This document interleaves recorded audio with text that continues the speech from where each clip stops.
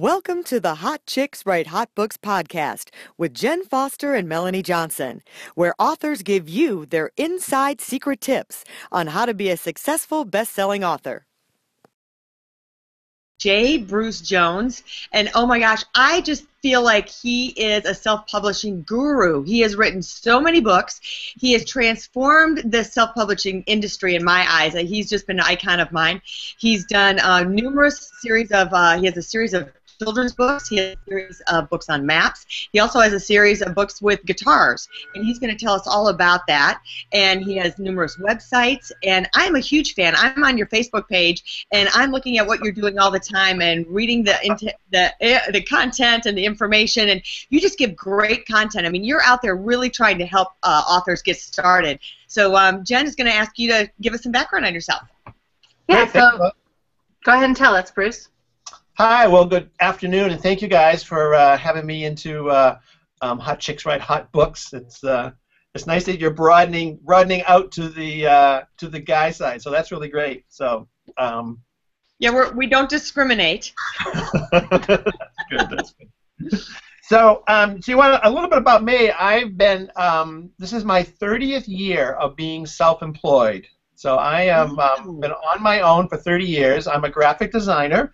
If I had to do the short title, and then for the long title, so I'm a general business graphic designer, and I've done pretty much everything you can do, from brochures to books to large wall installations, products, every advertising, web, all that kind of stuff. And then parallel to that, and one of the ways, and we can talk about this if you want at some point, one of the ways that I've been able to sustain that is I've developed a lot of products, and I use the graphic design knowledge and skills to make products. So a couple of my products that have been great, and you may have seen some of these, is in 1990, I drew the entire world in Illustrator and created, I can hold that up there, a line of maps, clip art maps. So this is a Brilliant. CD box, but I sell these online as individual maps, and they started in Illustrator, and they eventually moved their way after a few years to PowerPoint. And there are about 4 of us in the world that did this, and we drew the maps so that they can be put into PowerPoint and changeable, and they're used for business presentations, sales territories, marketing presentations, anything where a presentation needs a map and you need to be able to change its colors and customize it. And so I've had this product for 25 years now, and it sells every day, all the time. And now, where did you first start selling that product? Because 25 years ago, the internet wasn't. I don't even know if the internet was alive in 25 years ago. Yeah, I know. Al Gore hadn't thought it up yet. Yeah. I sold it in school, primarily in schools and to graphic designers. I sold it out of the back of Mac User magazine. And other magazines, and then I went to shows. I went to education shows. I licensed it to education distributors, and that went on for a while. And then that just didn't go anymore after a while. And that was just about when the web came along. So in '96, I put up a website. I said, I have all these maps in electronic format. Why don't I see if I can sell them? And I put up a simple site. This is '96, so it was just a really basic site. And I started with one sale a month, and then one sale a week, and then one sale a day, and then it just kind of went. And I eventually, built those websites out, and I do a lot of things. And that, one of my big points I tell people on publishing is repurposing your content. Mm-hmm. So I've taken those maps and turned them into geography books and textbooks, and all kinds of coloring books, and lots of different things. But they primarily sell on the business side to sales managers now, who use them to set up sales territories for their employees. That's a great tip. I want to make that. Just go back and visit that you're saying to repurpose their content. A lot of people don't do that. They may have a book, but they don't realize they can have other things from that. Right, and there's a ton of things. I mean, even just in the book world, you can go to audiobooks, you can go to video, you can make. I worked with a guy recently on his books, and he's in the market for girls with gangs, teenage girls who are dealing with gang issues, and he wrote sort of a story about it, put it on Kindle. It became sort of a discussion book for groups, and then in our conversations, I said, why don't you turn that into a workbook for these sort of girls at risk. And now that book is used, so a workbook can be a lot more money and a lot more to it. So now he has a package of a book. He has actually 2 books on these sort of girls at risk, and he has the discussion workbook that goes along with it. It's all the same content. It's just how you package it. So it's he just expands it. So so that kind of, the maps have continued and they go, and I have always sort of had a love of books. I've always wanted to do and make books, and so looking at sort of some of the questions you had here today that we were going to talk about, and we'll talk about it later, but my first book started with me chronicling myself learning how to play guitar, my music books. So you knew you wanted to write a book, and you just know how to play the guitar, so you said, I'm going to write a book about that. Oh, I wanted to write books since I was 5 years old. So at 5 years old, my memories of myself were have products, make books, and do things in TV and film. Those were the goals I set for myself at 5. Wow, that's amazing that you knew that then. I don't remember much else at age 5, but I had that in my head, and I've now done all those things. So when I started learning to play the guitar, I went to guitar camp, and I still do. This is my 15th year going to guitar camp, and I sat in all these circles because it's up in New Hampshire and it's outside and it's really nice and stuff. And I watched all these classes. I watched the students in the class will basically climb over cut glass to get a handout.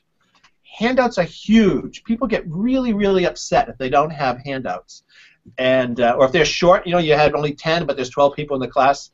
And so I started watching them, and I started looking at the handouts they were giving. And musicians may be great musicians, but they're not necessarily the best graphic designers. So So basically, I just started making. This is one of my first books. It took about 8 years because it took me about 8 years to learn all these instruments. I just started writing down and making my own chord fingering charts. Awesome. Let me pull that up here so you can see it. So you can see them all there. Uh-huh. So this is really the chronicling of me learning how to play music. And I just made my own charts, and then once I got enough of them, and I was a graphic designer, so I know how to do it. And I just researched, or I get some more knowledge, and I make more charts, and then eventually I had enough to make a book. That's great. So you didn't know how. So go ahead. I'm sorry, Jen. Oh no, I was just going to say, that kind of goes along with, the reason why we're doing this podcast is to let our listeners understand and know that what you need to do if you want to write a book is just say, what are you an expert at, or what do you want to be an expert at? Learn that skill or learn that thing, and then write a book about it. And that's exactly what you did. You were learning to play the guitar. You knew that there was this need for some good books about, chords, and so you built that, and then you implied all of the strings so that more people could buy it than just guitar people. You could do banjo, ukulele. So that's just a great example. Yeah, I just kept it going, and I basically just wrote down everything I was learning. I get out of a class and I'd write it down, or I'd go home and I'd write it down and just sort of pull it together. So it took a long time to make that book because it took a long time to learn those instruments. But yeah, just chronicling or just your journey. Just sort of write down the journey, and when you have enough of it, just publish it. So you don't have to be an expert already. You can just you're becoming an expert. Mm-hmm. Right. You're just listening to what people are asking for, and you look online, and especially with chord charts, what I realized is that a lot of the chord charts you find online, if you go to Google and look for chord charts, they're set up usually in very odd ways. And I realized what happens is that a lot of the charts that are online are people's own versions of the charts that are their favorite chords. Here are the chords I use in my music, and they made their own chart. And I realized that I just reorganized it, as A, the key of A, key of B, C, D. I just did it in a logical order, not trying to make it special for anybody. So, and so that sort of made it general and fit for a lot of people. So awesome. So Bruce, tell us what would you tell our listeners? Just 3 tips on what you would do to get started, because you kind of done a few things to get started, and some of them have taken you longer than others. What would you say are the top 3 tips to just get started? So the top 3 tips, and I would say to get started is one of them is the sort of the top 10 tip. I like that tip a lot, which is basically to write down your top 10 tips on something. I mean, I think we are in this community that we all know, people that do this as a whole philosophy, but I've done it also is just basically write down, and I have a methodology I do to help people do business books too, which is to say, what's your number one tip in your subject? Just give me, and don't think, just right off the top of your head, what's your number one, and then what are the other 9 that go with that, and then fill them in, and you'll be surprised very quickly you can sort of put together books. So that would be, I guess, number one. The second is record the journey, and then the third I would say is, and this one whether people can relate to this or not, is I only really learned to write at 53. No way. So I'm dyslexic, and a lot of graphic designers are dyslexic, and so I struggled and struggled and struggled to basically make any sentence for most of my life. And I was the kid in class who made the models. There's always a kid who makes the models. When they have to do a paper or a presentation, they get out of writing the paper because they get to do the models. Well, that's probably the dyslexic kid. So it just was. I always wanted to do it. It was a dream for me to do it, but I just struggled tremendously trying to do it. And around my 50s, I started blogging. I just started forcing myself to do it, and then I took. We've all heard of Jeff Walker. And, he has a course. Well, he has an internet marketing course, and I took his. I've told him this story. I said I took his course, and he has an exercise in that course where he has you write a business plan, but he gives it to you in little teeny tiny chunks, and I was able to fill in those little chunks. I couldn't write the whole plan because somehow my mind couldn't handle it, but the little chunks, he would deliver them in little chunks. He'd send a little Word file and say, fill this in. Okay, next week we're going to now take that and add it. When I got done with that process, for some reason, some switch went off, and I could suddenly write. And it just started pouring out. It just started pouring. And so I have 2 pieces of advice in that. One is do things in small little chunks and push them together. Sometimes the massiveness is just daunting, but you can write a little tiny bit. And the second one was a great one. Was because of being a graphic designer, I learned the power of an editor. And you don't have to be perfect with your writing. You just need to get it down. If people sort of freeze, the sort of perfection freezes progress, and you just freeze with the words, but you can get something down. And so I've used that something down, and then understanding that you can bring an editor in on your writing to fix it. And so on the books that I have that aren't picture books, that are actually like this book that have actual words in them, I have an editor who fixes my writing, and so that has sort of freed me up because I've learned I don't have to be correct, I don't have to be perfect. I can just get the ideas down. So, what would you say are your biggest do's and don'ts for authors when they're trying to self-publish and get started writing? One, you have to market outside of Amazon. So I think, and so I'm a big believer, and you've looked at some of my websites and stuff, is you have to expose yourself into lots of places. And a lot of the writers I kind of work with, they kind of assume that Amazon's going to take the ball and run with it.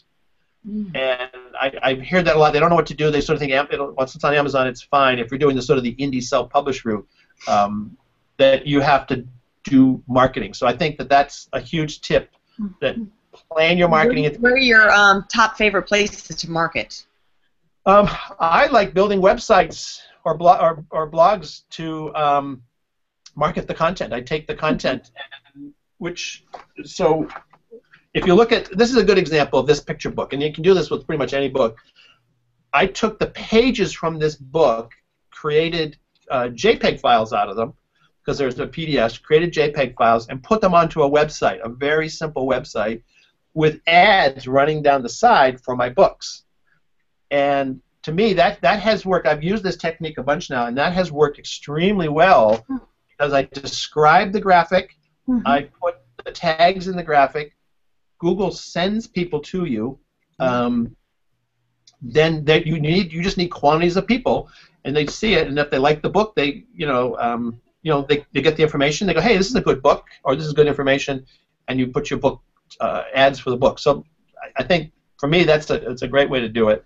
And you can do that on a blog. You can do that on a website. You can do it in Pinterest. You can just spread your content, far and wide. Another couple tips I would do is, and this is one that I made the mistake. In fact, I did it on this book. Don't fall in love with your title. That your title is probably wrong, and when you're working on a book, you come up with a title that you tell your friends. Here's my book, blah blah blah. And they say, "What's the title?" And you tell them the title. It's a title that you sort of become in love with. It becomes the title you use to describe the book to your friends, but nobody else in the world actually probably calls your book by that title. So, how did you figure out the best title for you? What's a tip to figure out the best title? So I called this book originally Notebook Music Chords because I figured I would put my music sheets in my music notebook. And I put it up on Amazon and nothing happened. So what I did is I went on Amazon and searched for books like this, chord books, and discovered that they were using the word essential a lot.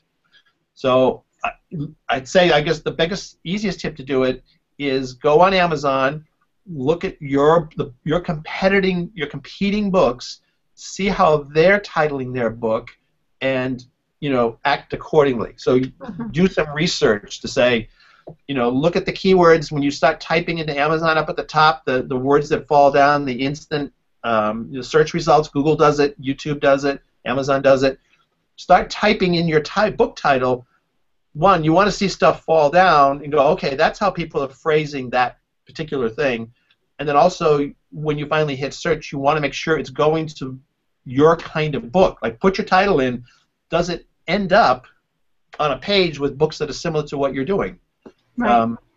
So you can very quickly go, okay, I'm not in the right market. I'm selling a book on, pet care, and I'm ending up in, how to hang drapes. Right. So it's just got to go.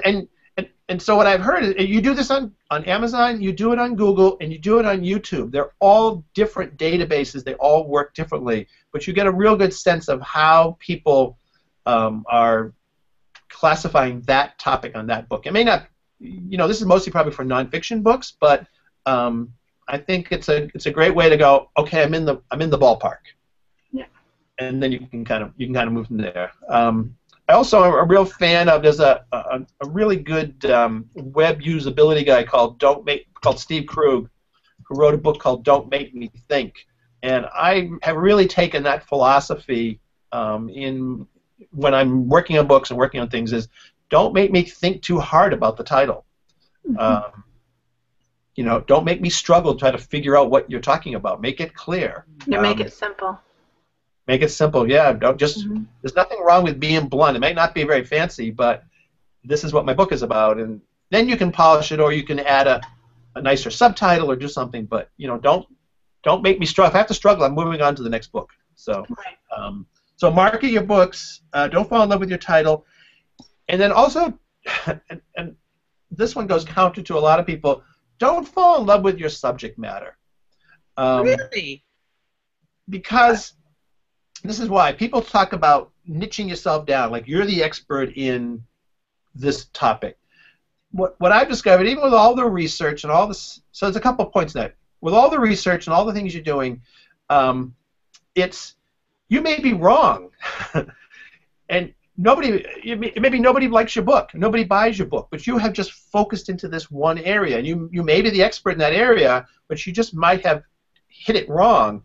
I like to spread wide and sort of spread myself and sort of see. You're often surprised, like what is going to work, and if you just stay in one narrow area, you're never going to figure that out. But if you can sort of spread yourself across different topics, you may discover markets you didn't know were popular. You may discover books I'm actually in that market. I didn't realize that, and you can kind of spread out. Also, we only have this much to live, so Yeah.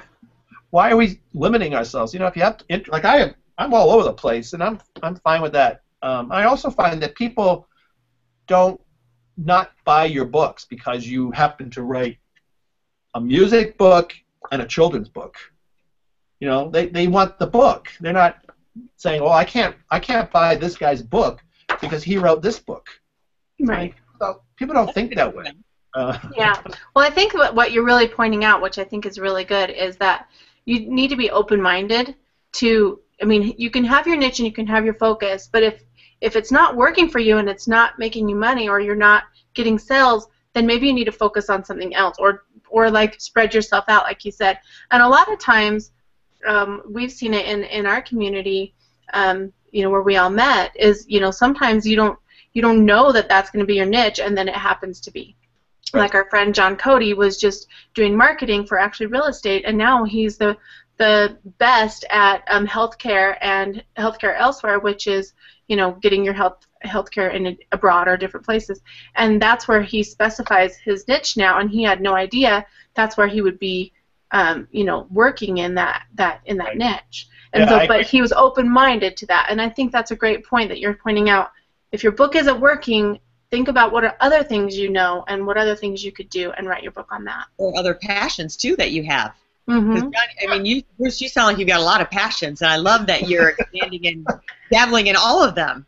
And you discover stuff, and you'll discover, like one of the things I tell people to do when you have your websites and blogs is really pay attention to your stats and look at what people are coming to your sites. Like one of the advantages of putting all these graphics up is I have 50 different little indicators to say what are people interested in, and so you may say, people are really interested in, like, for a long time it was mandolin chords, and so I've been working on a mandolin book, but lately it has shifted over to banjo chords. So different trends. It's like the trends change and things change, and if you're not sort of watching your stats and sort of figuring out what people are looking at with your content, you're either missing the mark or you're just not realizing what's going on. And so I tell people we're living in a really amazing moment, that the gatekeepers have fallen for publishing, advertising, broadcasting, marketing, and distribution. So all those areas, the gatekeepers have dropped, and we can now enter those as sort of indie people and solopreneurs and all of that, for almost no money. Publishing on Amazon we can do for free, other than the effort to make the book. I mean, with Kindle book or... This is a perfect example, too. This is, I come from a TV background where I owned TV stations, and we're having our own TV show right now for free on Google Hangouts. Right. I mean, it's a beautiful thing. Yeah, and you look at, NBC paid $4 billion for the Olympics, and we paid nothing. Right. And this is a global broadcast. It'll be on YouTube. It'll go all over the planet, and we didn't pay for this. So, and that's happening across all of those areas. YouTube is the broadcast channel. Amazon can be distribution and marketing. Printing. You advertising. Google. You have ads you can put up. You can do ads for almost nothing. Just even putting your own ads up, it doesn't cost you anything. So it's just a fantastic moment if you can create content to send it out to the world. So what has changed in your life since you've become a publisher? What doors have opened, and financially, personally, what's happened to you? I'd say all that stuff. One, I just love doing it. So just making all these books is just fun. I mean, I really enjoy it. I have been able to sort of build. By the way, you can tell you're like a little kid in a candy store. I just love it. It's just, I mean, I really tell people, act local, think global, because, as I just said, all those gatekeepers, and we can just make stuff. We're not, nobody's stopping us anymore to do stuff. So for me, it's the thing of being a global business. So able to send my content globally, making products, not just books. This product, this is my $1 million product. I've sold over $1 million of these maps. So you wouldn't think you could do with it, but it did. So that put a couple of kids through college and built a house. Lately I've been building, a presence online, and I've been really pushing out my publishing stuff, and I've sort of really ramped that up over the last number of months. So I've been able to be involved with quite a few authors now, getting their books published and getting them up. I've set up a Facebook page on how to publish your books. and that has helped to give me a presence also and sort of exposure and a platform to write on. I'm working on a course on helping people to publish, so it's and I'm getting a lot of interviews. I mean, it's really since I've sort of really put more effort into it and pushing out, it's getting more consulting clients and building that bigger platform. So. Yeah, that's awesome. Yeah, I actually I follow your blog and your newsletter, and just online today I was watching someone's video that they did, and they were mentioning you and your live casts and your webinars that you're having, and you're doing great. I can see you all over the place. I love it. Yeah, I just push, and I've really been starting to experiment with, partly from the encouragement of watching our, mutual friend, Mike Keening, and his emphasis on, doing the live broadcast in the Google Hangouts and selling stuff, using Google Hangouts to do that. I've started to do that too. So it's been nice to kind of, I'm doing it in two markets. I'm doing it in the publishing market and in the sales territory map market. And I'm learning. I can see already just changes in how I'm presenting and doing things. But I think he's completely on track. That you can sort of take your products and just sit here and talk about them. Yeah, so that's awesome. Well, why don't you tell us what would you tell our listeners? Why would they want to write a book, and what would you tell someone if they were kind of like, well, I don't know what I write about. What would you tell them? Here's something I've learned with new authors, brand new authors, first-time authors, when I have worked with them, and I didn't know this was going to happen right away. I didn't know this was going to happen at all until I started to do it. But what I've discovered is that someone's first book, is the culmination of a dream. That they have held in their head a dream of a book or a thing or something. And so, when people do their second, third, and fourth books, now they're just making books. But that first one is really monumental to them and really important. And so I would say that that's a big thing, that if you have a dream to publish, the tools are there, the exposure's there, and you can get this out. One of the things that I've seen happen between, and I don't know whether this is Amazon that's doing this or what, is Kindle is really highly publicized. We all know about Kindle books, and so people know they can kind of make a file and put it up and they can have a Kindle book. What they don't know about is the print-on-demand side, the CreateSpace side. And I think they think it's, and this is just my, and Jen, you maybe, because you guys work with this too, you can back this up. I think they think you need a publisher to get a physical paper book.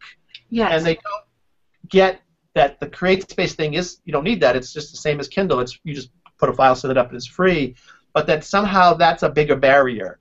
Right. And so for first-time authors, I would say be in both platforms, be both sides. You can go one way or the other. I don't, there's pluses and minuses in either direction, but that you don't need a publisher to do that. You can put that book out there, and I've watched people, now that I work with a lot, when they walk into a room with their book and they're holding their physical book, they have this huge smile on their faces, which is really different than, it's here on my phone. Yeah, so let's talk about that for 1 minute. What do you do with your books? Like me, once I had my books, I had a book signing party. That was a huge thing. You were just saying, carry your book around with you. What kind of things do you do with your physical books? So with my physical books, I basically market them online through different places, so websites and blogs and video and things. When I go to music camp, I print these out and bring them and sell them. So if you're doing an event, and what's really nice is CreateSpace, which is the print-on-demand side of Amazon, has extremely competitive printing prices. Yes. I mean, you can get, to go buy 10 of these at a local printer is going to cost you a lot of money. From Amazon, they're like $2.50 a piece. Exactly. Yeah. So if you are a speaker or you're anybody, you can create books for yourself and hand them to people. People really cherish a book. They don't throw it away. And so as a business tool, as a marketing tool, you can create small books. You don't have to be very big, and you feel free to give them away. So I think Number two would be it's a marketing device, and I've used it that way and sold it. So I think the biggest thing that Bruce is talking about here is just to step out of your shell and say, realize that you can have a book, and it can be on Kindle or ebook and print, and that you can be your own publisher, or you can hire people like Bruce or Melanie or I to help you to publish that book and make sure you're marketing it properly and make sure that everything is, you've dotted your I's and crossed your T's, because we've done it before. And you can actually do it. I think that's the biggest thing, is the mindset that you can write a book. Right. And I don't know if you have any other questions, Melanie, for Bruce, but I was going to tell him a little bit about our writing camp that we're doing. Yes. I've been watching that. It looks kind of fun. I've been to Punta Cana. We took my family to vacation there a number of years ago. So, that looks kind of like a cool thing. So. Oh, good. Well, tell us, Bruce, where did you go when you were in Punta Cana in Dominican Republic? What kind of activities did you do when you were there? Do you remember? That's the other island from us. Yeah, we were in an all-inclusive, so we did, we did the swimming, the beach stuff. We did the swim. We went to the shark. We swam with sharks, which is pretty cool. Yeah, that sounds scary. We swam with dolphins. So that was another trip. We had our kids were probably 12 and 13, somewhere around there, something like that. Lots of swimming. The beaches are really, really nice. They're very nice. I'd say it's a little free form down there. So in terms of lifeguards and such, but that was fun. The weather was great. It was an easy flight from Boston. I think it was nonstop right to the Dominican Republic. It was pretty easy to get to. So we enjoyed it. We had a lot of the kids really liked it. They wanted to go to, we took our kids usually to museums and cities and looked at stuff like that, and they wanted to go. We want to go on the vacation like everybody else goes on. So. Yeah, awesome. Well, so what Melanie and I are doing is we're going to be having a beach book writing camp in June, and we're also going to be doing one in the fall. Now, the one in June is just going to be for women, and that's why we started with the Hot Chicks Write Hot Books. But we are going to allow men to come to the one in the fall, and so it can be a husband and wife team, or just an individual, or all sorts of whoever wants to come, and we're going to help them write their books for the week and play on the beach at the same time. We're staying in a fabulous villa while we're there, and we have all the fun stuff like you described. There's swim with the dolphins there. There's zip lining. There's ATVing. I went with my sons this last time. We were covered in mud. It was so much fun. But I know a lot of people, they like to just get away when they're writing, to be totally immersed in it and kind of shut the door as the best thing, because otherwise you're kind of doing it, not doing it, and if you just really want to get it done, so we thought it would be fun to invite everybody down to the Dominican Republic and stay at this fabulous villa, and then that's kind of how our podcast got born too. Hey, Bruce, also tell us a funny story about something that's happened to you since you've been starting this whole journey. Yeah, so can I tell you a sad one and a funny one? Okay. So I think Jen disappeared there for a second, but she'll be back in a moment. Okay.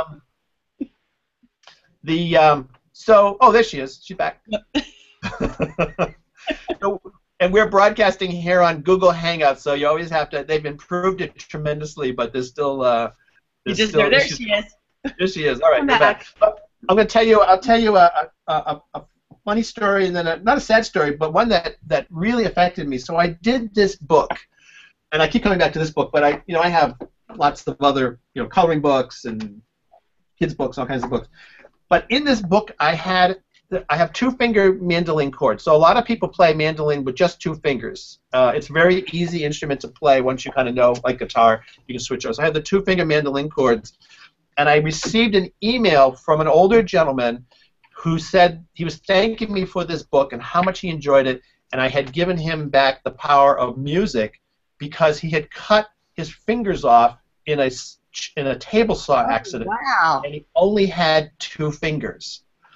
And so I was just like really touched by that, and I communicated a little bit with him, but I have the 2-finger mandolin chords, so he was able to go and play mandolin because he had this book. So for me, I carried that email around for a long time. So that was touching for me.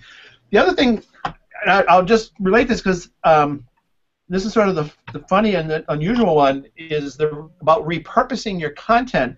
So I have this book, and I get an email from a woman in Australia who tells me she's a left-handed guitar player, and could I take these chord charts and flip them so that left-handed guitar player, so she could play. So there's a number of ways to play left-handed guitar. You can just force yourself to play it this way if it's right, but a lot of people will flip the instrument over, upside down basically, and restring it going the other way, so that everything is backwards. And what she described was she was learning to play guitar by standing in a mirror with the guitar backwards so that it flipped around, so she could take regular chords and flip them. And she said, could you make a book and do that? So I was like, all right, well, okay, maybe.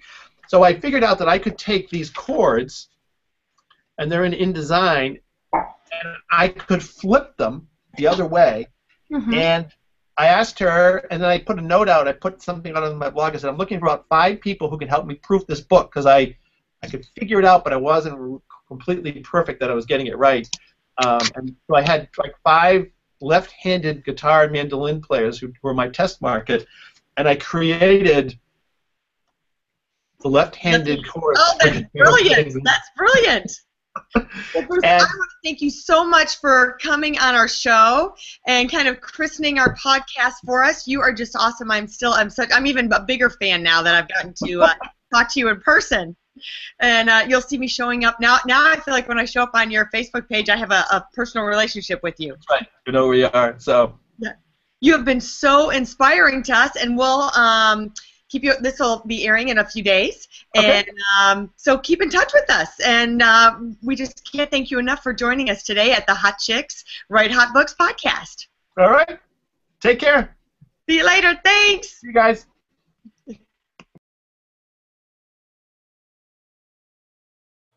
For more information, you can visit our website at hotchickswritehotbooks.com, or you can text your name and email address to 832-572-5285.